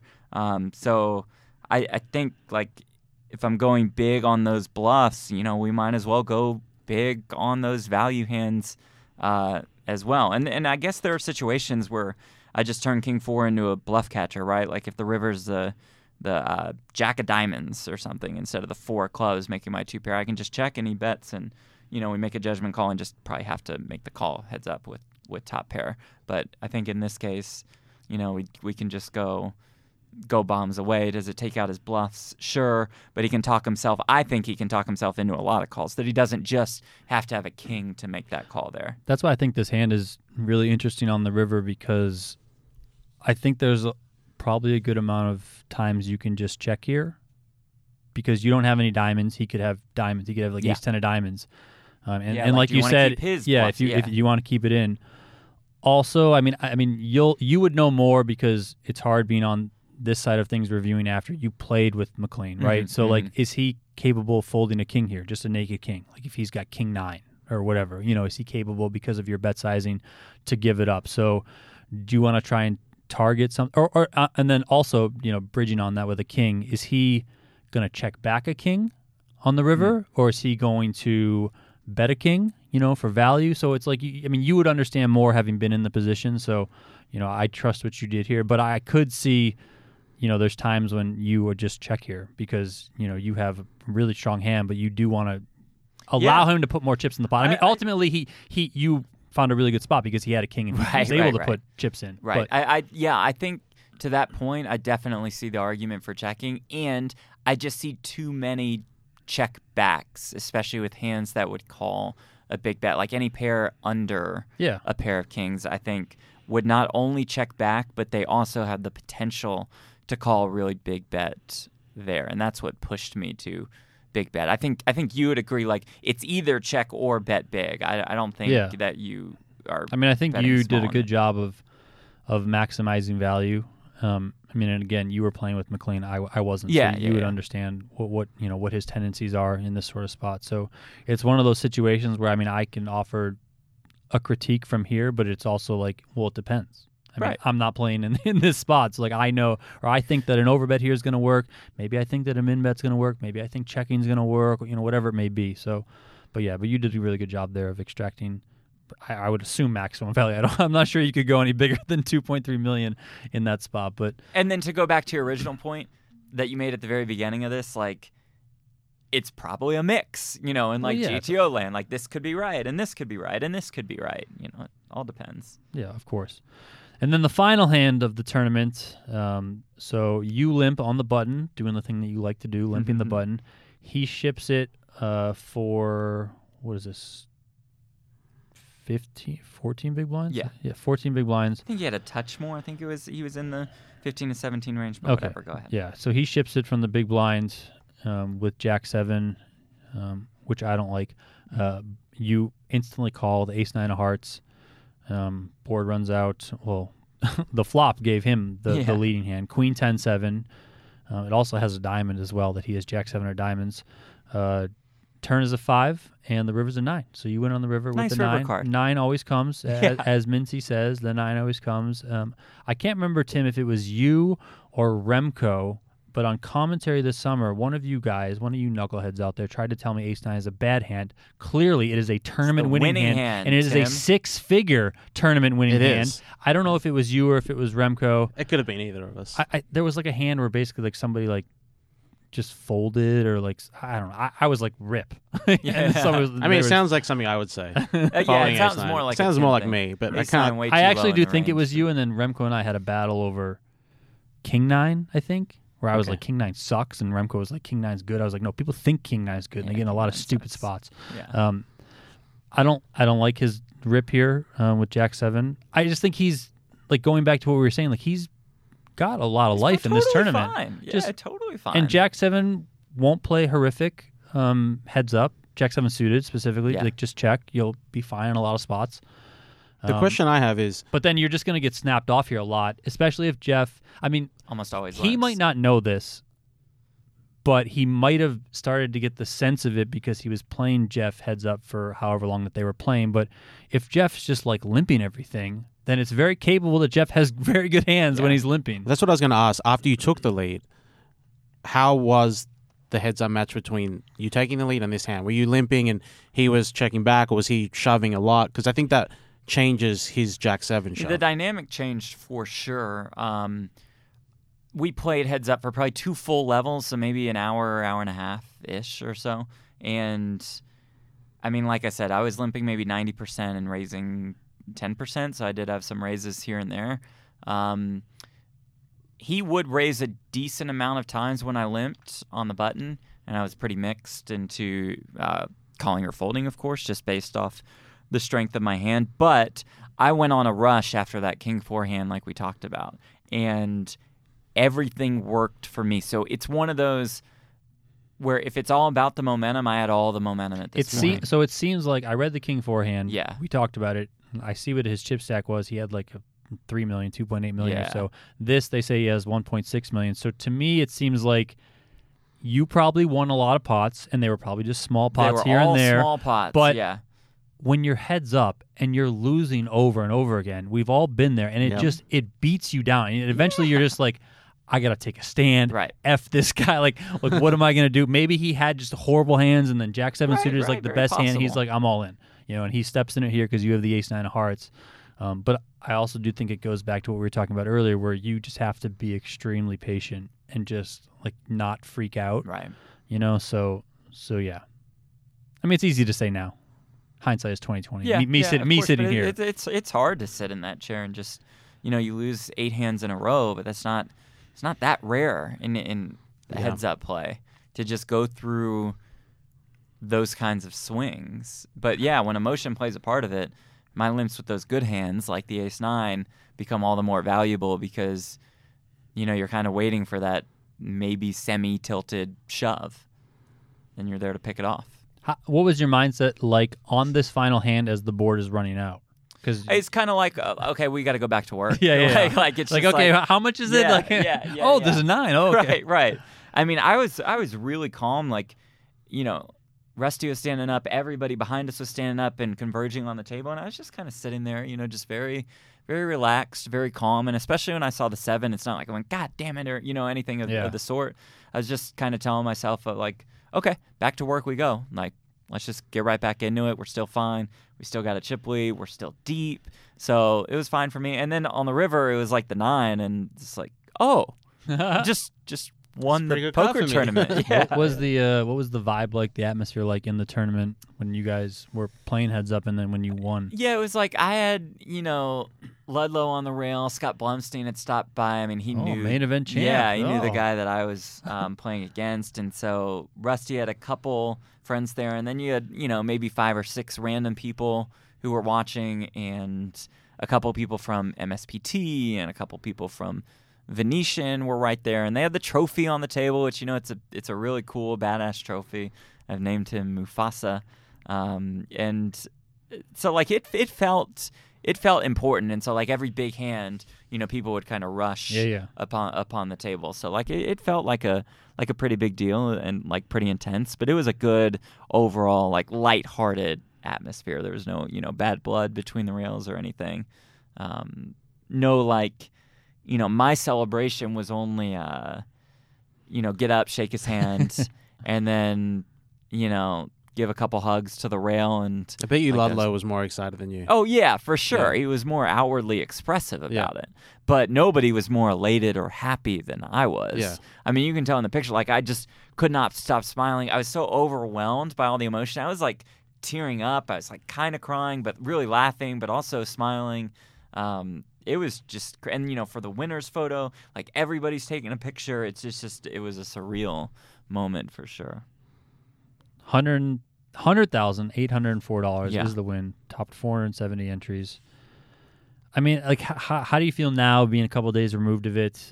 There's been a lot of outpour on social media congratulating you, which is, I'm sure, really cool and awesome and heartfelt on your end. You've been on like 17 podcasts, I think. Now we're like the 90th podcast. Yeah, you've Tim's been like, on. save the company podcast for later. Yeah, sure. I was like, we should be first. I was like, I saw a tweet from Kraken East. I was like, already? What is happening out there? But yeah, I mean, how like, does it still feel great? It's cool. Does it feel better than it did in the moment? Only because like you're so. I always feel like people in the moment. Just this is me talking like from somebody who has to go up and like interview winners at times. Mm-hmm. They've just been through this grueling thing, and they're not fully like out of that yet. Right. So like you might not be jumping around like you said or whatnot because you're still like, oh, and even with the way that the board ran out, like you don't, it might have been a little bit different had you just flopped like an ace and you're like, oh, I got this, like let's go, the type of thing where it's like, oh, okay, I doubled the guy up, whatever. So yeah, it's just so different, from that moment to what I'm feeling now. I feel great about it. Like just it's still doesn't quite feel real to me.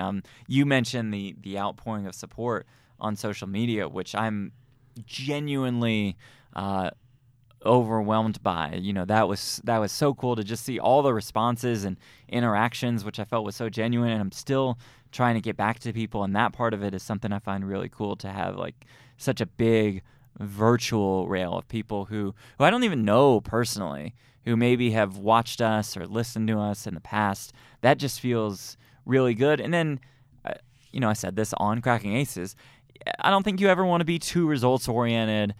But with that said, like, I think it's easy for me to see a win as validation of sorts. Like, did I run really well? Yeah, absolutely. Did I play really well? I'd like to think so, sure. I'm sure I messed up 1,000 times, but when you put in the work, not just at work, but when you study outside of work and you put in the volume, you play a lot of tournaments, and then you get a win like this, it really meant something to me, and I think it will continue to mean something to me for a while. I love hearing that because I'm kind of sick and tired when I talk to a winner and they say, "Oh, I just ran hot." Yeah, no, I know you bust your ass. Like I know these guys are out there grinding probably 20 hours a day, like running sims and looking at, like, you can say that like I put in a lot of hard work and it's great to see everything go my way and my hard work, finally come to fruition. Like, yes, there is luck in poker. Yeah. We totally get it. Jeff hit fucking a 9 against aces. Right. Like we get it. Yeah. But like you still have to put in a lot of work for things to come, and it's fine to celebrate the fact that you do. And I kind of just think like I just don't feel like it does the best thing for the game when you're like, oh, I just got lucky. Right. It's like, no, if you work hard, like you can do really well. And yeah, sometimes it sucks because you can put in a lot of work in poker is specifically in tournaments because you can just run crappy and not win Right, and like stuff just doesn't go your way for so long. But there's a lot of really, really good poker players out there that probably haven't won anything in 5 years, but it's just like, that's just the breaks. Yeah. But it's good to hear someone say like, I do feel like there is some validation here to all the time and effort that I've put in. And I'm not just some guy who's commentating on the cards hitting the felt. You know, like I am trying to like get better at this and that sort of thing. So I think it's good. It makes me feel good to hear you say that because, you know, there's a lot of times, I just got lucky. Right. No, I know. I know for a fact. I know as soon as you get off this interview with me, you're going to walk over there with a chart on your phone and talk to your buddies. I know for a fact you're going to say like, I think I messed this up. I think I did this right, whatever. No, I know you did that. Yeah. Celebrate it. Come on. Like celebrate your wins. You can acknowledge card distribution and acknowledge variance, but also acknowledge You think they interview the Super Bowl winner and he's like, I just got lucky. Yeah, right. The ball just bounced out. No. Like we put in a lot of hard work all season. It started in the off season. We grinded. We believed in ourselves. We kept working. We kept at it. And yes, things did have to fall our way. Maybe one turnover at a certain point in the game. Yeah, but like celebrate those wins. People. I asked Tim, your boy Adamo, this at the end of every win. You know what led to this win, and he would always talk about the cards. And so finally, he won another World Series high roll or something. And so I said, besides card distribution, what do you credit for your success?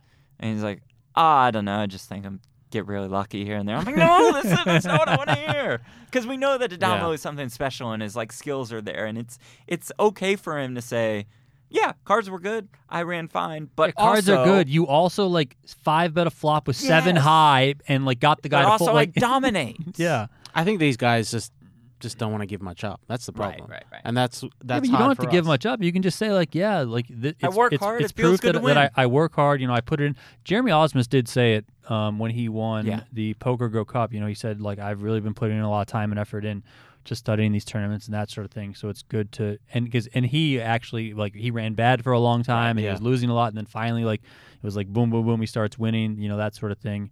And then you have people that do the opposite. Like Phil Hellmuth is the biggest example where you have a really good idea that he doesn't study ever, but he just talks about how he's the greatest in the world. And he knows everything. It's okay, now you go the other way. Right, it can go the other way for sure. But it's. I mean, congrats, man. Thanks, what I gotta say? Thank you. And thank you for doing this podcast. I know it was a little bit different for all the viewers out there or all the listeners out there. We were really strategy based, but I definitely did want to talk to you about that sort of stuff because, I mean, kind of selfishly.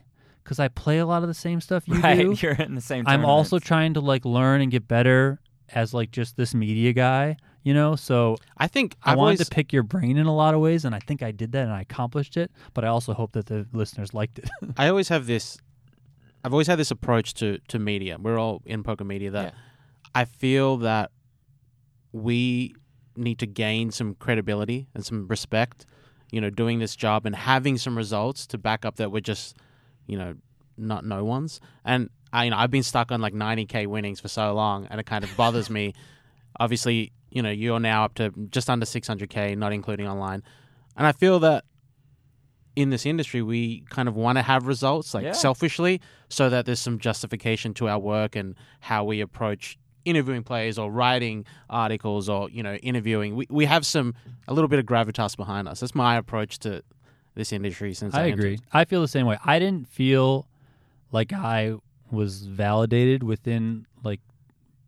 validated to bridge the gap between being the media guy and the poker players until, and this is actually nothing to do with poker, until I played World Cup of Vegas. Yeah. And they were like, wow, you're really good at soccer. And then it was they kind of welcomed me into because I feel like there's a lot of good soccer players that are poker players, a lot of guys from Europe, etc., Brazil, South America, blah blah blah, and they probably thought who's this just random media guy? They whatever, for whatever reason they were like, well, I'm the poker player, he's the working guy, I'm gonna be better kind of anywhere. Yeah. And I mean, I'm very good at soccer. I've been playing my whole life, and I was very good whenever I play, and they were like, wow. And now I feel like I'm kind of in with those guys in a way, which is kind of weird because that has nothing to do with poker. Right. But I am also kind of searching for that in poker in some ways, because I don't I want people to just understand that I am not just fucking clicking buttons, which I think a lot of us do. I definitely also don't want to like become a professional poker player. Right. Like I don't want to go down that road because I think that I've seen nightmares. Like it doesn't really. It's fun, yeah. Like if I won the fucking main event for $10 million, like yes, I would fucking quit my job and I would like play poker. Probably not even professionally, just as fun because I have all this money that it doesn't matter what I do and I'll be fine. You know, that's a different thing. But like if I won $400K tomorrow, like I'm not going to quit my job and like try and grind. Right. Just because like I've seen people that do that and it looks like. I mean, you can just run bad. It can just ruin your mental state. Like, it's really good to, and I think, I can't remember who, but I'm pretty sure it was on Cracking Aces again. Somebody was like, you know, you kind of did it right where, like, you have the regular income. Like, you're able to play. And then, you know, you're also, like, your job is within the industry. So you're always, like, learning. You're always around the game. But then you can play on the side as well, which I think is good.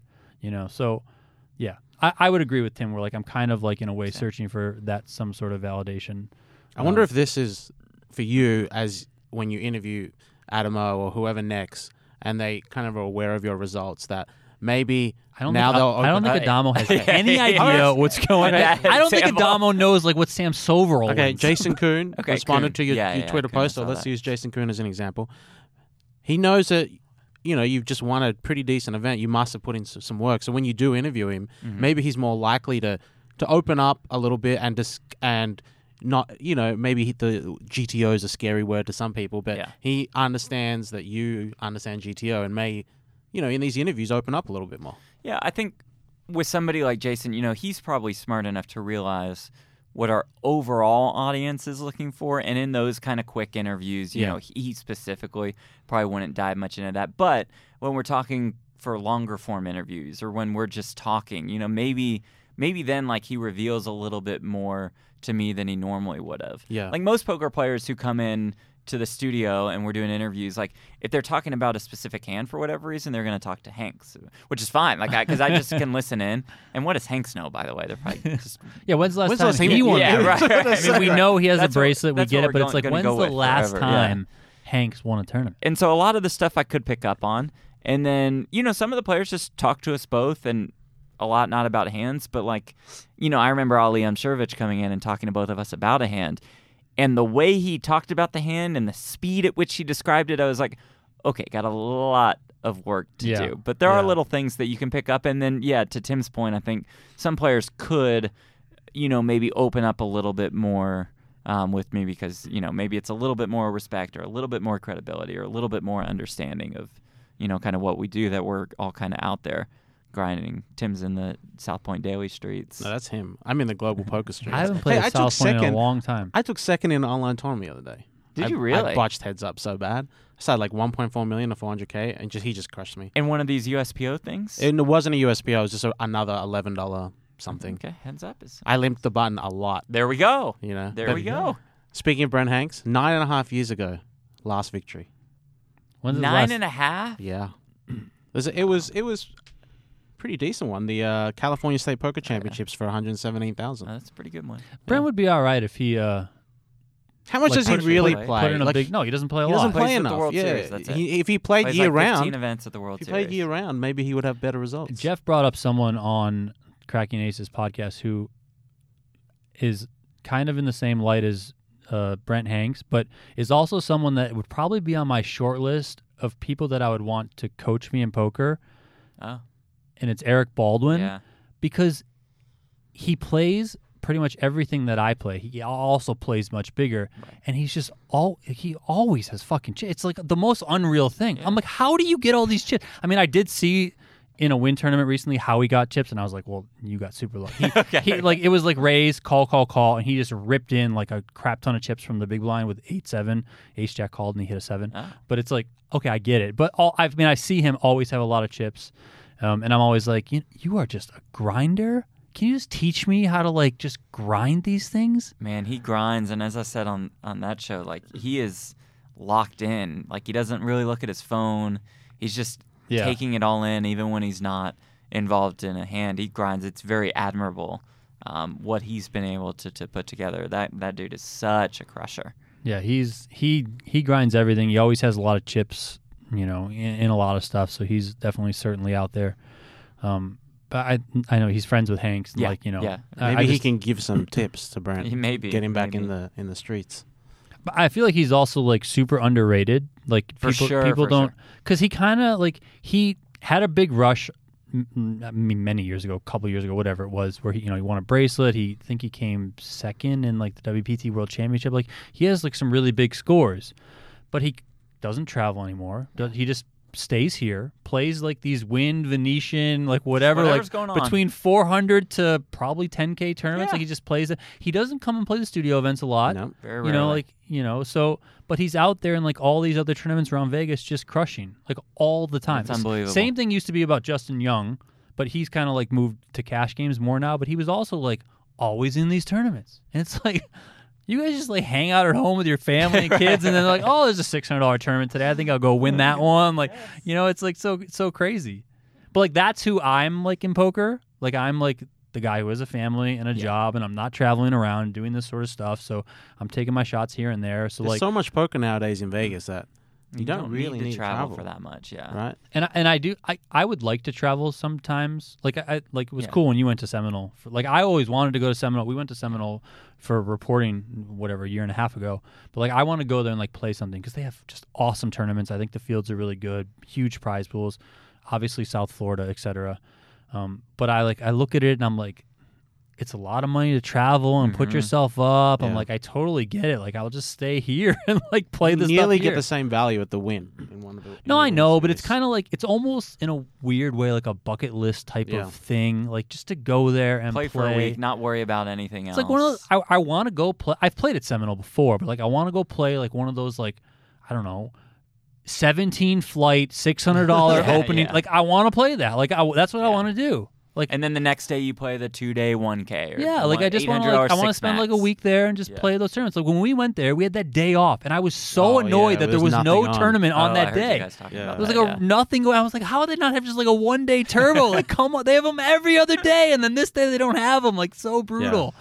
Yeah. It is great to just go for a series. I mean, you said it. I went to Seminole for a week. Now I got absolutely crushed, but that's just going to happen a lot. And it's worse when you get crushed and like you had to pay a flight, you had to book your like. And then you're getting tired of the hotel life, and you just want to be back home. And but overall, it's cool. So I completely understand what you're saying. So and come to a Run Good stop.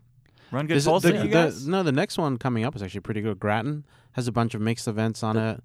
Studio, a 50K guarantee, main events. It's kind of busy season for me. I'm like expected to go all these weddings and stuff. Yeah, and, I got every year I try and tell people, I'm like, listen, I'm done going to weddings. I'm over it, and there's more effing weddings.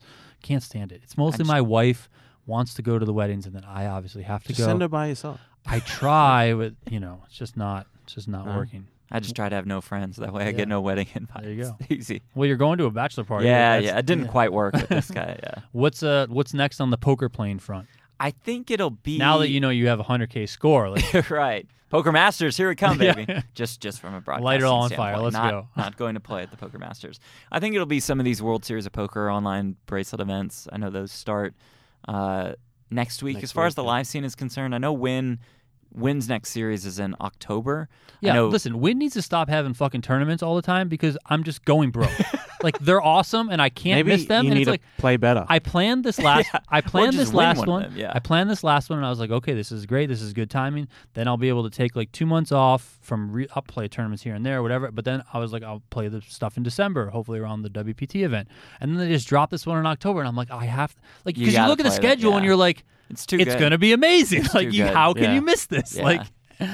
Like they really are so good at the Win. Like the structures are incredible. I think it's perfect. So it's such a nice place to play as well. Love that room. We just need to get a little mini food court that you can run into on that short break.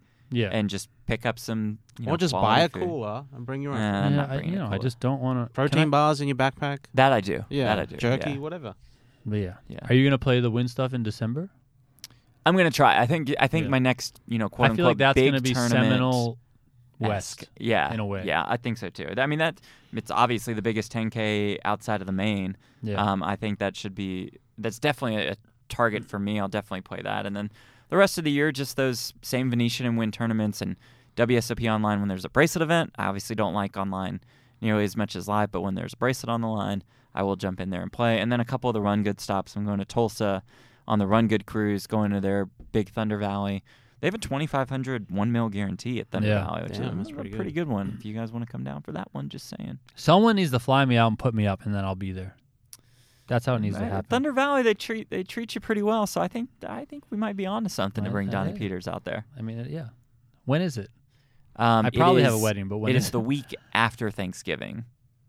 Oh, that's good. So you have Thanksgiving weekend, and So then we the have next the week NFT Invitational that week. When is the NFT Invitational? No. December 3rd. Is it? It's about that time. Yeah. Okay. No, whatever. Oh. I mean, I'm pumped to play the NFT Invitational, by the way. I'm ready to go. I think that'll be a lot of fun. All right, well, that's going to do it for us. Hopefully you guys like this little special edition of the PokerGo podcast. Thank you very much again, Jeff, for joining us, and congratulations. Thank you. Thank you. Now we expect you to win every single tournament that you enter. Maybe less than expectations a little bit. So don't Every go out time there he and wins, lose. do we have to bring him back on? Is that the way it works? Yeah. Yeah. Okay. That's fair. Yeah. That's fair. Yeah, I mean, I'm going to want to pick his brain selfishly, so I'm just going to we'll just do it on the air. I'm going to say I'm going to use the podcast as an excuse because I don't think Jeff's going to sit down with me for 2 hours and just talk. He so I'm might. going to be like, you know what? I would. Let's go on the podcast and let's talk He about might it. start charging us soon. He might ask for a day rate just to be. Where is that appearance fee? Well, at least an energy drink. I can do that. Okay. Well, you know what? I thought you would bring your own today. So- No, I forgive you. I'll come back. Wow. Look at that. That's All a right. cheap fee. He's Jeff Platt. He's Tim Duckworth. My name is Donnie Peters. We will talk to you guys later. Peace.